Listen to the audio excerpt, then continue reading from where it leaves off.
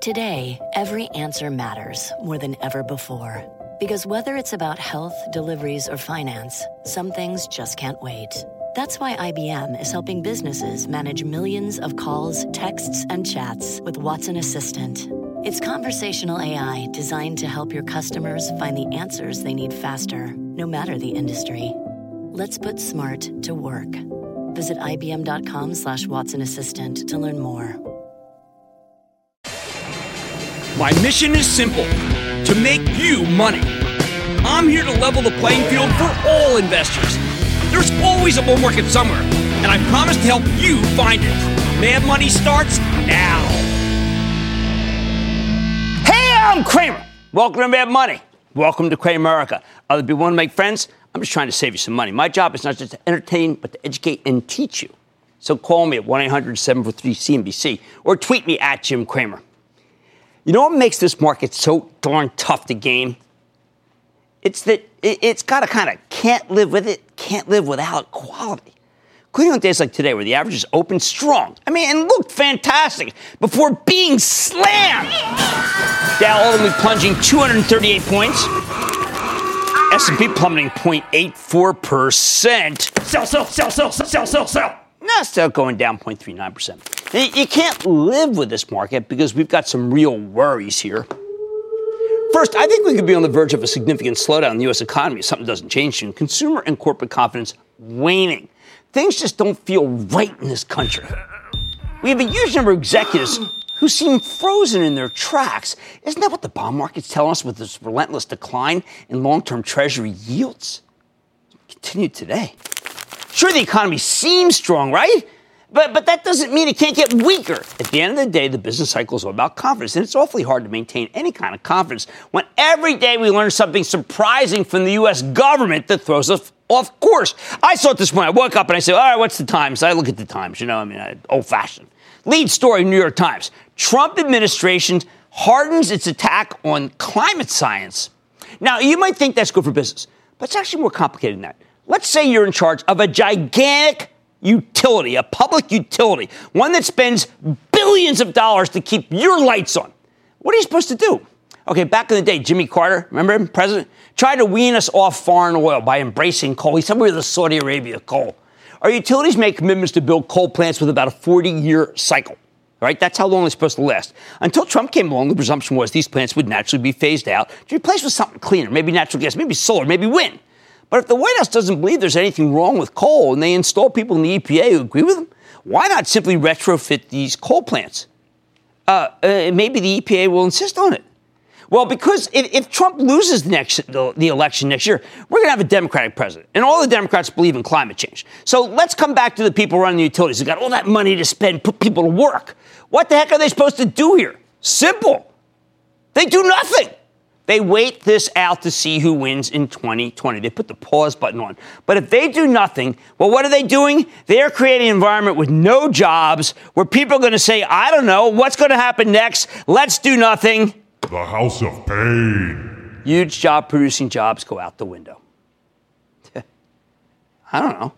I can detail dozens of different industries that could be upset by the same issue. Hey, we need more pipelines from that Permian Basin, that area I told you in Texas, all that oil. It's got to go somewhere, right? It's got to go to refineries, it's going to be export. But will the Democratic administration allow these pipelines to be completed? Good question. Hey, maybe they'll ban exports. Hey, listen, that's possible. Second, there's a trade war. No kidding. While the vast majority of businesses won't be impacted by the tariffs, so that no one really believes that except for me, they're still having a horrible impact on confidence. When you listen to these retail conference calls from last week, they were so painful. You came away feeling that there's nothing more important than the trade war. We keep hearing this $800 per person number. No proof whatsoever, but we hear it. The perfect industry to own when employment's strong like it is now, the one you can always buy during a robust economy, it's become too risky to buy. The retailer. It's very frustrating to buy a stock when you don't know whether the earnings estimates are going up or going down. And the president's tariffs are what's driving that swing. This morning, J.P. Morgan's Jamie Dimon said that the trade dispute has become, quote, a real issue, end quote.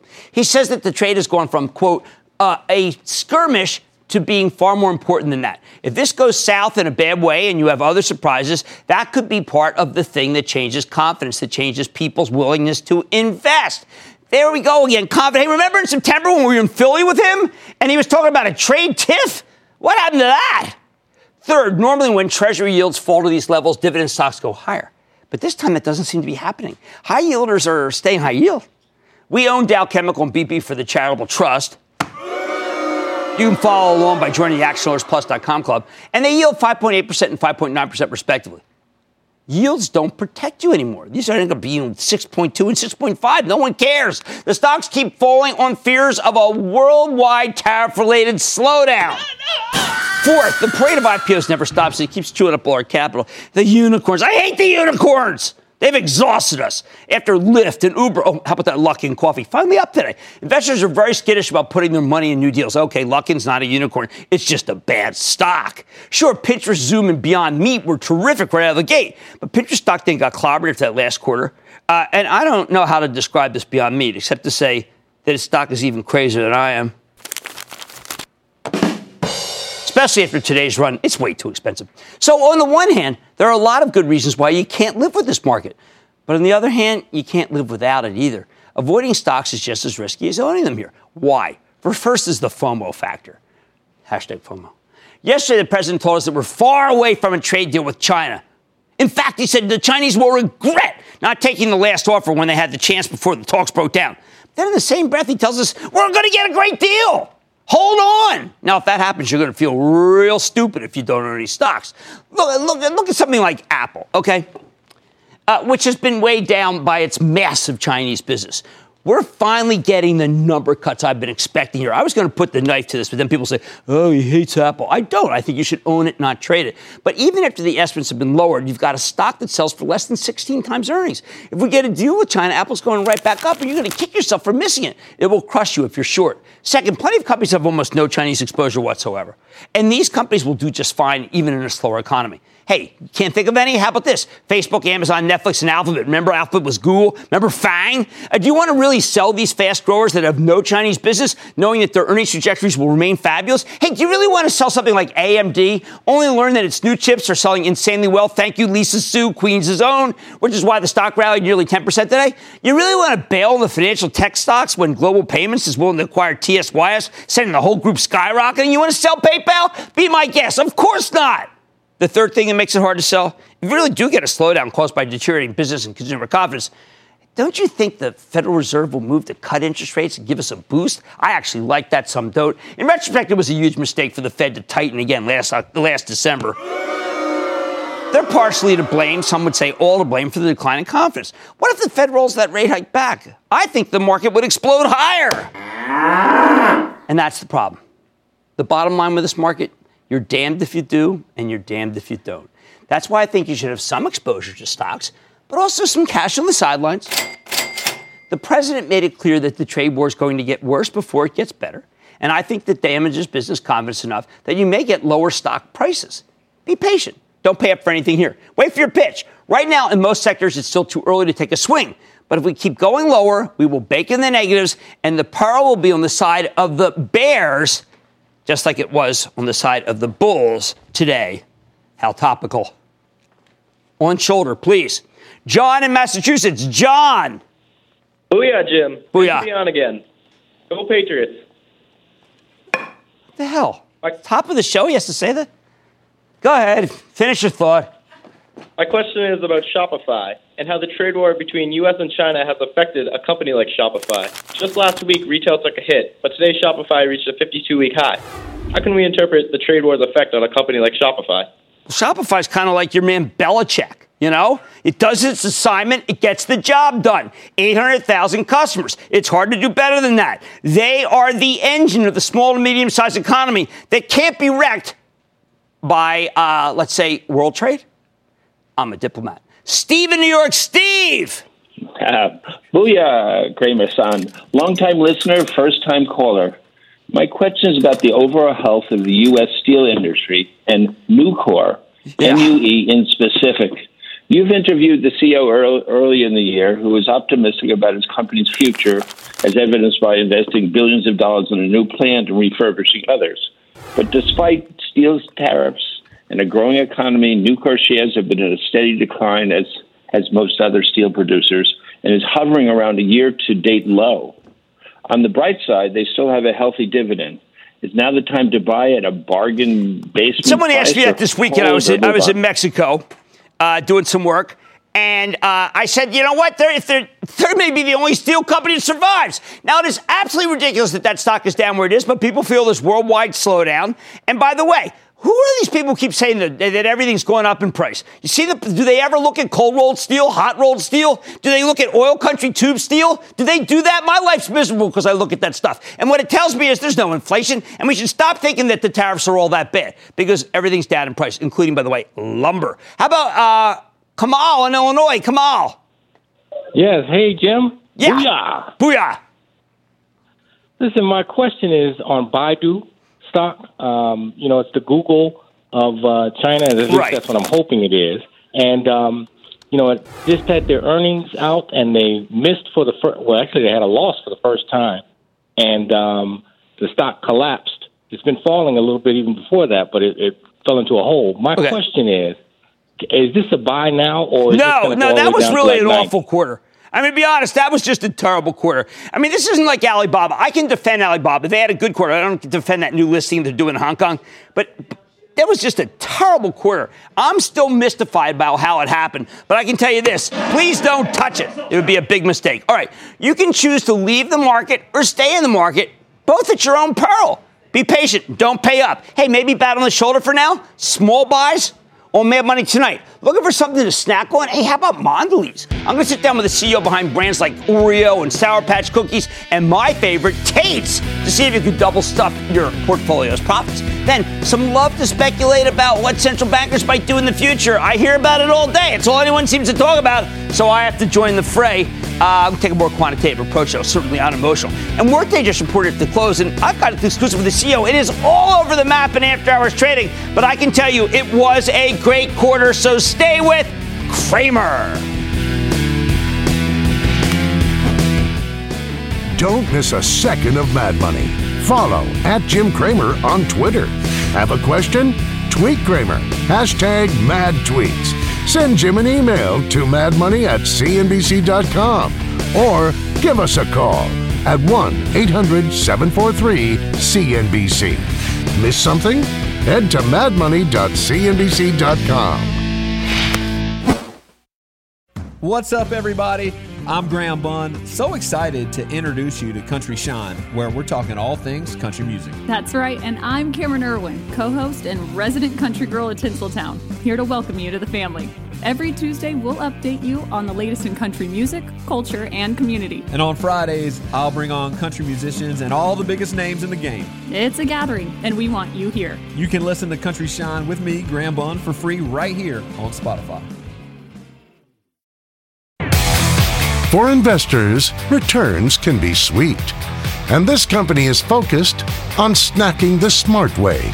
Can organic growth and local brands bake in some gains to your portfolio?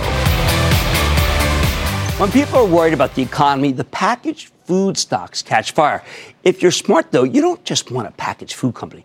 You want the best packaged food company, which brings me to Mondelez. That symbol is MDLZ. It's the snack baker you know as Nabisco, Oreo, Ritz, Chips Ahoy, Toblerone, Nilla Wafers, Trident Gum, among many other brands, including Cadbury, my wife's favorite by far. Ever since Dirk Van Put took over as CEO at the end of 2017, Mondelez has been a remarkable turnaround story, and that is one reason the stock's up nearly 30% year to date. When these guys last reported in late April, they shot the lights out. Get this, nearly 4% organic sales growth. That's huge for a packaged food company, fueling a terrific earnings beat. So could the stock have more room to run? Let's take, oh boy, I'm excited about this. Take a closer look with Dirk Van Put. He's the chairman and CEO of Mondelez International, who has lit a fire under this company. To get a better sense of what's going on, where it's headed, Mr. Van Put, welcome to Mad Money. Good to see you, Dirk. Oh, pleasure being here. Have a seat. Thank you so much for coming on the show. I've got to tell you, you've revolutionized this company, and one of the things that you recognize faster than anybody else, one size does not fit all. You have, I think you're a globalist, and you recognize that what sells in China may be different in India, may be different in Russia, and yet all your sales are going up. So how you doing?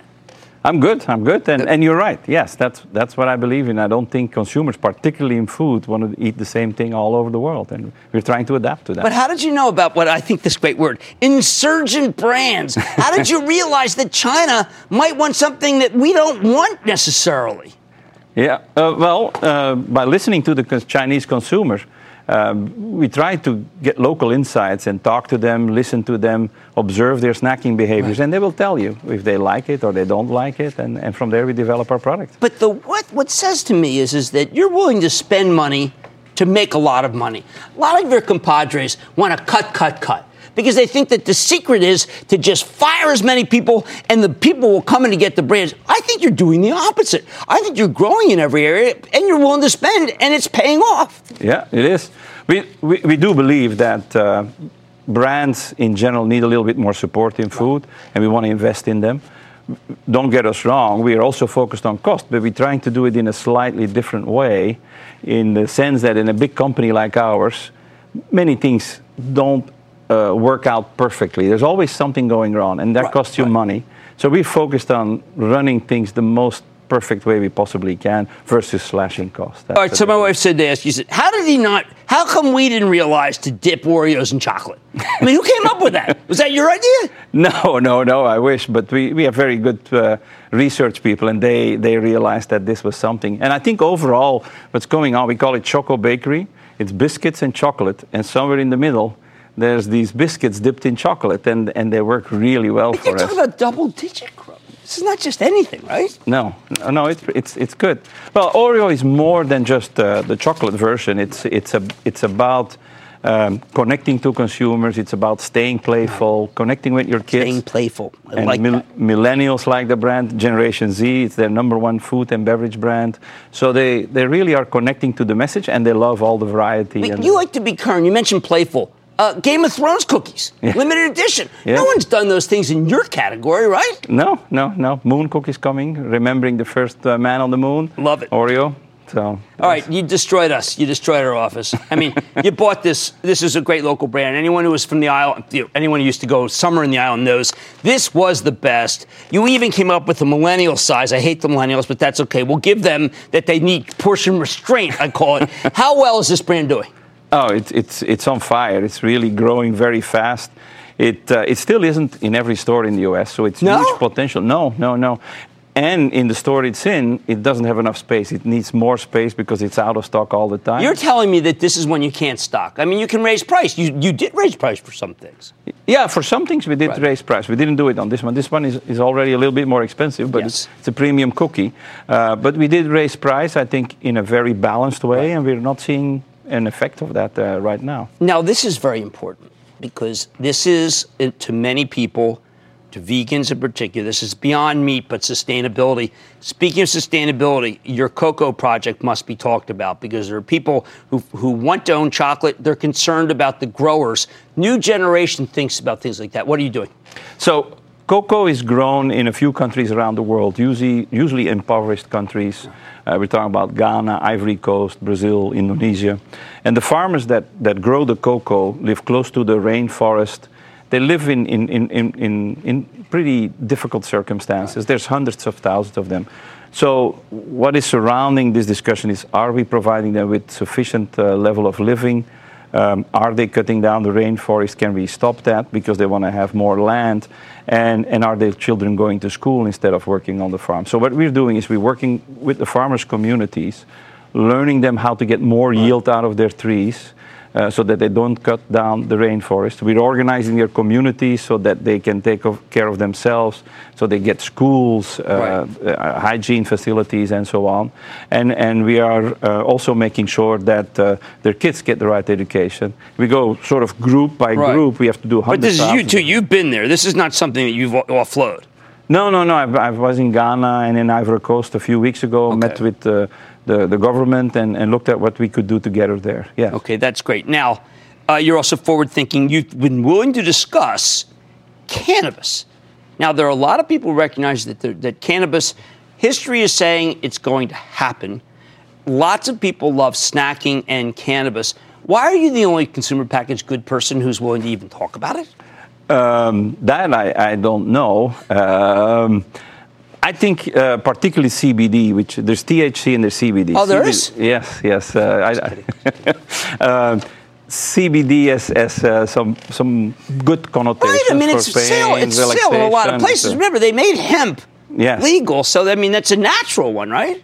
And so we're looking at it. Don't get me wrong. We're not going to be the biggest CBD play in town, but we do think there's going to be a moment that there is chocolate with CBD, there's biscuits with CBD, and we just want to be prepared for that. Okay. I think CBD and chocolate, obviously chocolate bars in the States are very important. Here's something I've been trying to figure out. And the same thing goes with Hershey. What the heck happened with chocolate? Why did chocolate make such a why did that have such a growth spurt? Because gum hasn't. A lot of other candies just doing okay. Did the world rediscover chocolate? I think they did. I think the world rediscovered indulgence and mindfulness and enjoying what you eat and relaxing while doing it. And chocolate is a perfect product you're for in that. the now when you eat chocolate. I mean, it's kind of ethereal, isn't it? It is, but there's something special when you eat chocolate. You savor the taste, you feel different, you get an uplift. So I think consumers these days, on one hand, they will health and wellness, but also they want indulgent at the right moment. And I think chocolate is perfect for that. How's the worldwide consumer doing in your eyes? I would say overall, pretty good. If I look at food, they're doing pretty good. Right. I would say as it relates to their overall life circumstances and how the middle class feels and the lower class feel, they don't feel well at the moment. They're spending okay, so we're pretty happy about it. But I think there's something going on with, we call it the changes in Mexico, Brazil, some of the discussions around Brexit and so on. There's this unease with their overall situation. But all those countries, people are snacking more. They're snacking, well, because it's a lifestyle change. Consumers are more on the go, they eat more out of home.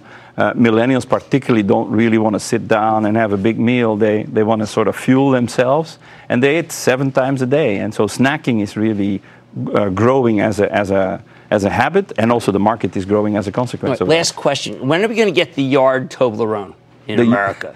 Well, I have a big one. I should send you one. We have a big one like this. No, not just me. I was thinking maybe the 317 million people in our country. I would love to sell them a Toblerone like this. It works in Italy. It's the thing that you get when you're on the rest stop on the road.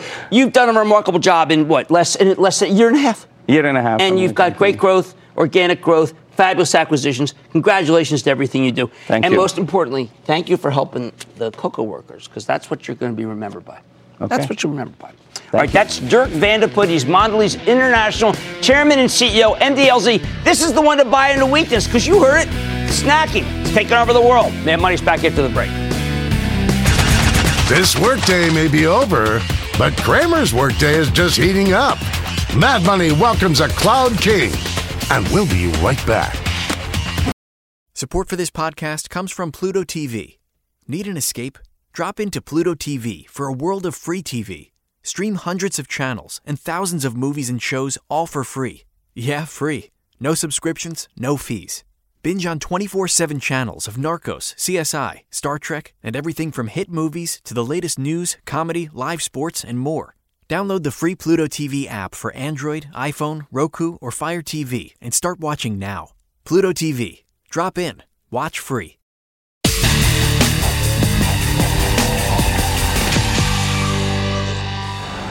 What could breathe new life into this market after what's developing into a very difficult month? Some bulls are hoping for the Federal Reserve to give us a boost with a well-timed rate cut. But I always tell you hope is not part of the equation. So does it make sense to expect that the Fed will reverse course and starting to ease, since this is really, as I said at the top of the show, at the crux of why you should stay or you should go? Pundits love to speculate about what central bankers might do in the future, or what they should do. But tonight I want to take a more quantitative approach to this issue, which is why we got to get less emotional. We go off the charts with the help of Carly Garner. And, she's that brilliant technician who's the co-founder of DeCarly Trading, the author of High Probability Commodity Trading, to get a better read on the Federal Reserve. A lot of times we talk to her about oil. She's been dead right. Let's look at what she's telling us about the Fed funds futures. Specifically, we're looking at these futures contracts. They're designed for the sole purpose of allowing traders to bet on where short-term interest rates might be headed. People like to bet on anything, right? I didn't bet on football before I bet on this, but I'm not allowed to bet. Basically, this whole instrument exists to let people speculate on the Fed's next move. So take a look at this daily chart of the Fed funds futures for this December. Before we get into the details, you need to know how this thing works. The Fed fund futures they're a little odd. They reflect 100 minus the market's expected interest rate at the contract's expiration. That means if the consensus is that the Fed will raise rates to 3%, the Fed funds rate will go to 97. See, this is what happened, remember? They did this in November. When everyone thought we'd get a series of lockstep rate cuts, this was what predicted it. That's what people made that bet. They made a lot of money. Well, what does the chart tell us right now? Right now, the Fed funds futures for December are a little below 98. So you got to look at this. This is of today, which tells us speculators are anticipating the federal funds rate will go to about 2% by the end of the year. For Garner, this is clear evidence that speculators are banking on 1 or 2 rate cuts over that period of time. And when you see where the 10-year Treasury went out today, interest rates plummeted again. Well, you can see what the consensus is talking about. Why? Because right now the Federal Reserve's target rate is 2.25 to 2.5. If investors expected Fed Chief Jay Powell to do nothing for the rest of the year, the Fed futures would be at 97.5. The fact that they're at 97.9 may not seem like a big deal to you, but it's huge. Trillions of dollars bet in this market. It means the futures markets are forecasting that the Fed will start easing sometime in the next 6 months. Now, that doesn't mean these speculators will turn out to be right, though. People who try to game the Fed are often wrong and disappointed. Last November, when Jay Powell was making threatening noises about how he needed to raise interest rates aggressively in order to cool down a red-hot economy, remember that? The Fed funds rate went to 97, okay? Meaning people were looking for a 3% federal funds rate. Then the stock market cratered, the economy slowed down, and Powell changed course, talking about the need for patience. Hence this. But Garner points out that it didn't take long for the futures market to go from anticipating no change to anticipating rate cuts. By April, the Fed funds rate futures were soaring. So you can see this big rally? That's all people making a bet. How would a bookmaker break it down? Okay, Garner notes that the Fed funds futures are predicting an 80% chance, 80, of at least one rate cut by the end of the year. Specifically, the futures market is priced in a 40% probability of one rate cut, a 30% chance of 2 cuts, and a smaller group of traders are even betting on 3 or more rate cuts. That's really on the outside. That's the over. And all of this seems like an overreaction. Garner believes that the Fed is stuck between a rock and a hard place. On the one hand, we've got robust economic growth, coupled with barely any inflation. Take a look at that. Obviously, employment growth is pretty good. That should be nirvana for the Fed, so there's no real reason for them to do anything. On the other hand, when Jay Powell tightened too aggressively late last year, it really did slow down the economy. And it's possible the Fed might be willing to preemptively cut rates if that means staving off a recession of their own making.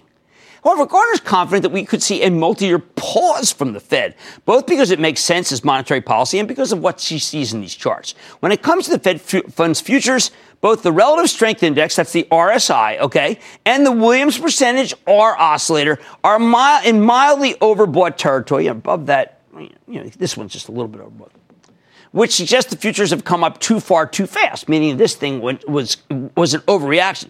Plus, there's a powerful ceiling at 97.9 to 98. So she's saying they're peaking right here, right now. She's making a very big call, people. If Garner's right, the December futures contract should drift back to where it was trading at the beginning of the year, around 97.5. Remember, right now, this thing is baking in more than one rate cut, and that seems way too optimistic for her. And it's not just the Fed funds futures. Check out this daily chart of the iShares 20-plus year Treasury ETF. Right now, long-term Treasuries are flirting with multi-year highs. Remember, when rates go down, bonds go up in value, okay? Yields are near multi-year lows. While long-term interest rates are only partially impacted by the Federal Reserve, there's still some correlation. And as far as Garner's concerned, this chart is bad news for the bulls. It suggests that Treasury prices are poised to go back down, meaning yields will go up, meaning more rate cuts might not be in the menu. If I told you how contrary this thing is, it's an extraordinary call by Carly. Extraordinary. Now, the TLT has a powerful ceiling of resistance at 129. Just above where it's currently trading. Meanwhile, the relative strength index has crept into overbought territory. Okay, that's easy to see, right? For the third time in the year, the last couple times this happened, well, guess what? We got significant pullbacks. Put it all together, and Garner expects the TLT to come back down to the 124, 125 level, and if that fails to hold, perhaps even to the 118, 122 level. That would be incredible. And like I said, I don't know a soul who's listened to this who believes in what Garner's saying. That's okay. I like that. If this happens, she believes the stock market, though, will actually breathe a sigh of relief. Stocks will like it, she says. When Treasury yields are low, stock traders worry that the bond market could be signaling an impending recession. Historically, that's been a pretty accurate pattern, but Garner argues that it's a misread on the current situation. Right now, our bond market is distorted, she says. Interest rates are so low in the rest of the world that foreign money keeps flowing here, pushing our bond yields lower, okay? It's not a sign of recession, she says. It's a sign that our treasuries are the only game in town if you're a global investor looking for effectively risk-free securities. So what does this all mean for the stock market? I want you to take a look at this weekly chart of the S&P 500, which I know most of you care about more than bonds. But remember, the bond market is much larger than the stock market. If investors are expecting 1 or 2 rate cuts, it means they think the economy is going to get worse, giving the Fed more of an incentive to change policy. Gartner doesn't see much evidence for that in the S&P chart. Right now, the benchmark index seems to be waiting for the next piece of news to set the tone. Technical oscillators are mid-range, kind of right in the middle, no extremes. S&P has pulled back from its highs, but at least for now, the pain is not that great. Gartner can't rule out a test of the S&P's current floor of support at 2725, or even a slide to the mid-260s. This is a lot of worry is right there. A lot of people, one of the reasons why we went down at the end of the day, people feel we're going to get to that level. However, if she's right about the Fed, then she thinks the path of least resistance for stocks will be higher as investors regain their confidence. Gartner wouldn't be surprised if the S&P can work its way to 3,030 nirvana, which is why she thinks any pullback to the 2600s would mean that you have to sit there and buy. Okay? Bottom line, the charts, in a completely contrary way, as interpreted by Carly Garner, suggests that a lot of people are anticipating a more lenient Fed. Based on the action of the Fed funds futures, traders are betting on 1 or 2 rate cuts this year, and she's saying that's a very risky bet to make. And I don't think the Fed will go there unless the economy gets substantially worse from here, although that's always a possibility, given the big picture data has gotten a heck of a lot weaker over the past few months. Can you imagine if we got back there? All right.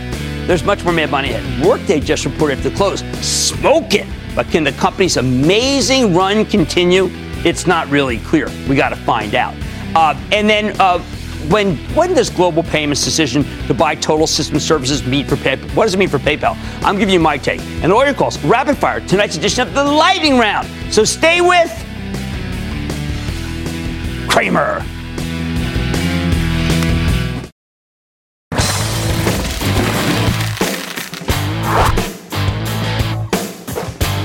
On a not-so-hot day like this one, cloud reigns supreme. Take Workday, the cloud-based software company that helps businesses automate all sorts of back-office jobs, especially in human resources, payroll, financial management.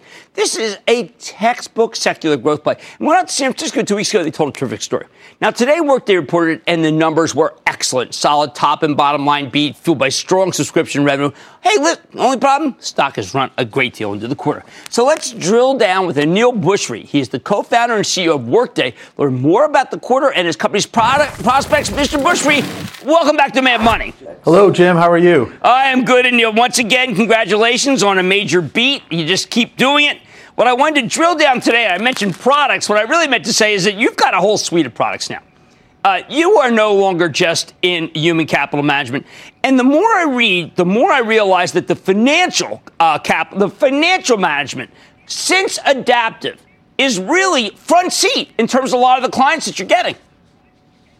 You're absolutely right, Jim. For our core accounting products, we saw 50% year-over-year growth. Planning, the suite that we got from the acquisition of Adaptive, has been just doing fabulously well. This past quarter for Adaptive, we signed Airbus, AstraZeneca, and H&R Block. So we're seeing those large institutions now adopting planning in the same way they've adopted HR and finance. So we're in a nice place right now. It all stems from having happy customers. Happy customers tend to buy more from you, and they're looking for us beyond HR, looking to us for finance, for analytics, and for planning. It's interesting you mentioned Airbus. There's a Wedbush piece that came out just a week ago. It talked about how Workday competes against SAP, but SAP has mostly locked down a lot of Europe. Well, wait a second. You have Siemens and you have Airbus. I can't think of 2 more quintessentially European companies that Workday won. Well, we've had a good run in Europe, and we continue to see it as still a relatively untapped market. I think we have about 450 European-based multinational companies as customers. And of course, all the U.S. multinationals generally have a large presence in Europe. So it's a market we're excited about and continue to do well in. Sometimes I like to judge a company by actually who they are winning. Procter & Gamble, Geico, and Quicken are 3 of the smartest companies in the world. Geico, obviously, Buffett. Okay, Quicken, I hope Dan Gilbert gets better fast. He is a genius. P&G, undisputable. How come you're winning these companies that truly are managed by the smartest people on earth? Well, that's nice of you to say. I think they're three extremely well-run companies. Dan happens to be a friend. I wish him the best as well for a speedy recovery. All these companies are going through a transformation, a digital transformation for their HR and finance operations. We were fortunate to get an early start in the cloud. We have an architecture that scales to the largest companies in the world. Companies like Walmart and Amazon use Workday. And so it gives these companies comfort that we can get there. And we've done it all with a natural cloud architecture. And we do it with high levels of customer satisfaction.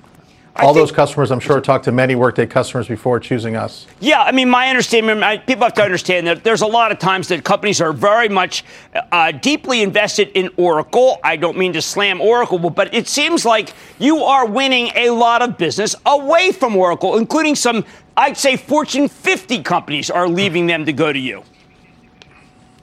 Customers are very smart. 20 years ago when we were selling technology, on-premise technology, it was not always easy to figure out what the best product was. In the cloud, it's much clearer, the best product and the best support. And, I like our chances when customers do references. Our customers are happy. We're at 98% customer satisfaction levels. And I believe we've got the industry-leading architecture for cloud solutions for HR and finance. And I think that bodes well against our legacy competitors. I often try to figure out, how do you get 98% satisfaction? Here's what I'm coming down. You can tell me if this makes any sense to you. We're talking about impact per share and purpose per share this year. You are a top-rated place to work on in our country. Are you getting people that you could not get otherwise that are making it so that you are competing against other companies that aren't getting the same people you are, caliber people, because of how great it is to work there? I think you're right. I hope you're right. And our very simple premise is that happy employees make for happy customers. Every employee has part of their compensation tied to customer satisfaction. And as you know, when you're happy when you go to work, you tend to do your best work. And this past year, we were number 4 on the Great Place to Work Institute, Best Places to Work in the U.S. That definitely helps us recruit the best and keep them at Workday. I spoke to President John Brodman of Bucknell, who my wife's on the board there, who was very proud to be able to have a representative speaking at one of your conferences. I always find that too is a great sign. President Brodman was saying what was great about it is that he can prepare his budget better to fundraise, prepare his budget better for school. You guys have quite a business with universities. We do, and in the case of Bucknell, what's really neat is that they were a Workday HR and finance customer. They were also an adaptive planning business planning customer, and so as the two companies came together, they happen to be happy customers for both, and we can do some unique things since they effectively run all of the Workday products. And in terms of where we go next with higher ed, we're also continuing to build out a student system that really automates the higher ed backbone for all higher ed institutions. Yeah, I know they're going with that one too. One last question. The gloom is palpable here. And we just, every day we come in, people talk about China, people talk about politics. There are some secular trends that transcend that, I'd like to think. And one of those is what you're doing, human capital management, and what you're doing in budgeting and finance. I don't want to be too Pollyannish, but these are great secular trends, aren't they? They absolutely are. They are so powerful at this point. The combination of cloud and the business process changes are now dubbed human resources transformation and finance transformation, taking new technology and redoing the way you do business to reflect the more modern opportunities that are out there, whether it's machine learning, whether it's agility, all those things are available. And I think they're very strong secular trends that will continue. Who knows what will happen with the broader economy? So far, we haven't seen any bumps along the way, but as you know, we don't have a lot of exposure to China. But I think these secular trends will remain intact for many years to come. Well, I want to thank you for coming on the show. Congratulations on a good quarter. Thank you for explaining us the new world. It's really valuable to have you. Great to see you, sir. It's always good to see you. Thank you. This has been an unbelievable performer.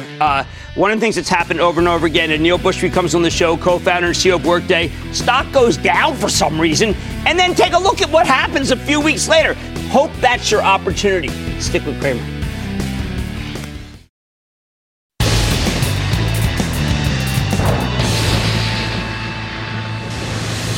It is time. It's time for the late first one.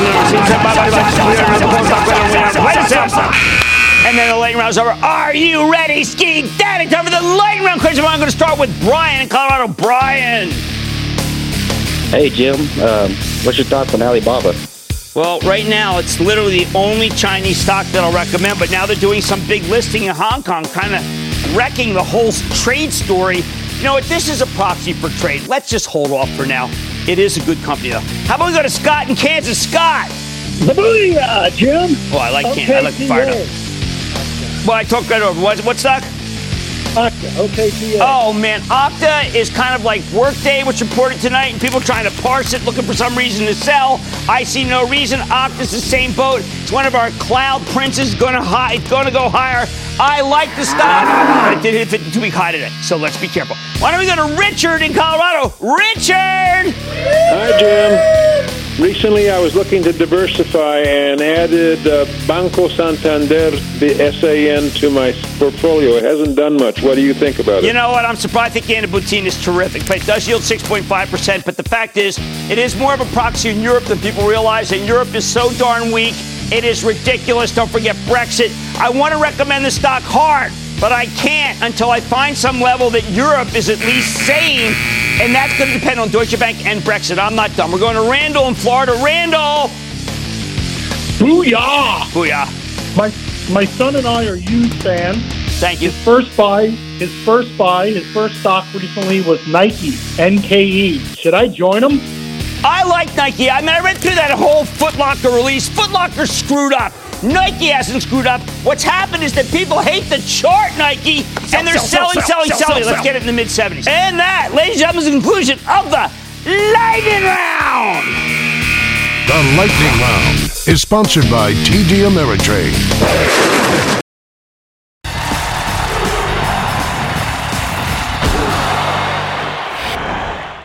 The battle for the cash register is no different from the battle for the consumer's wallet. At the end of the day, everybody's fighting for a larger piece of the pie.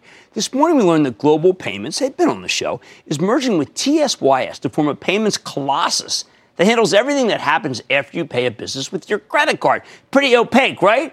But pretty lucrative. These two companies have all sorts of payments technologies that help merchants with seamless transactions. Together, the combined entity will own a much larger piece of the cash register than before. While TSYS grows more slowly than Global Payments, I love their handheld credit card solution. It's called Genius, which lets a server swipe your credit card at the table rather than forcing them to take it to the register. Hey, that's exactly what you want if you own part of a restaurant like I do, is people don't like it when the server disappears with your card. On top of that, TSYS makes it easy to look at how you're doing in real time each day. Therefore, it's when you're open, it's really hard to figure out what's going on. But if you do, a small, medium-sized business company is able to have budgeting with these tools. Without it, well, they kind of don't know what's going on. And that's why the merger makes a ton of sense. Sometimes, though, the fight isn't worth winning.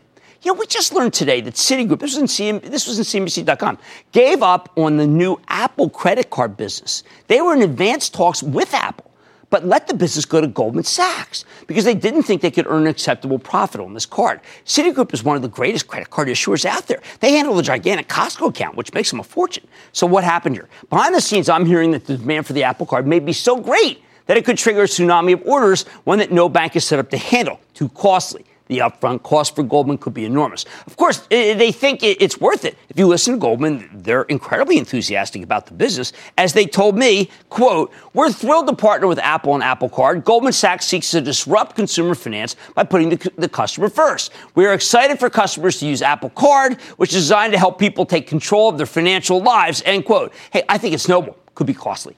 Now, we still don't know the exact launch date. I think that's actually kind of quizzical. And the fact that Citigroup shied away from the Apple Card, well, let's say it just makes me skeptical. However, Goldman wants some exposure to the red-hot financial tech category. It's a group that includes every single payment processor. That's why, even if the upfront costs are enormous, it might be worth the investment for them, especially given how cheap the stock is right now. Do you know that Goldman Sachs is the lowest price earnings multiple of any major bank? It's kind of embarrassing, but it's true. What else? As soon as the Global Payments TSYS deal was announced, I heard people speculating that it could be a Square or PayPal killer. Hey, Square's done a terrific job of simplifying the register with its card reader, that's that little white thing, including point-of-sale technology that lets lend businesses money against their own receipts.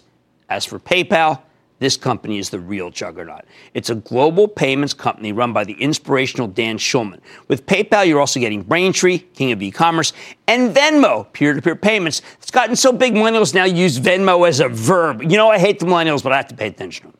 My view, if global payments TSYS, the tie-up, is so bad for PayPal, why the heck was the stock one of the best performers in the S&P 500?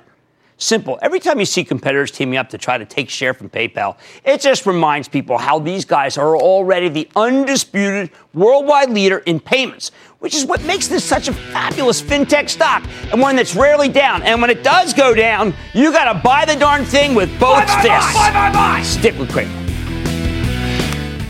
Take control of your financial future with the new madmoney.cnbc.com. Cramer's exclusive CEO interviews, full episodes, analysis, even your own soundboard. Plus special access to Mad Money 101 with rules and techniques to break down the market for all investors. The red flag that makes me drop a stock immediately is... It's everything you need right when you need it. The new madmoney.cnbc.com.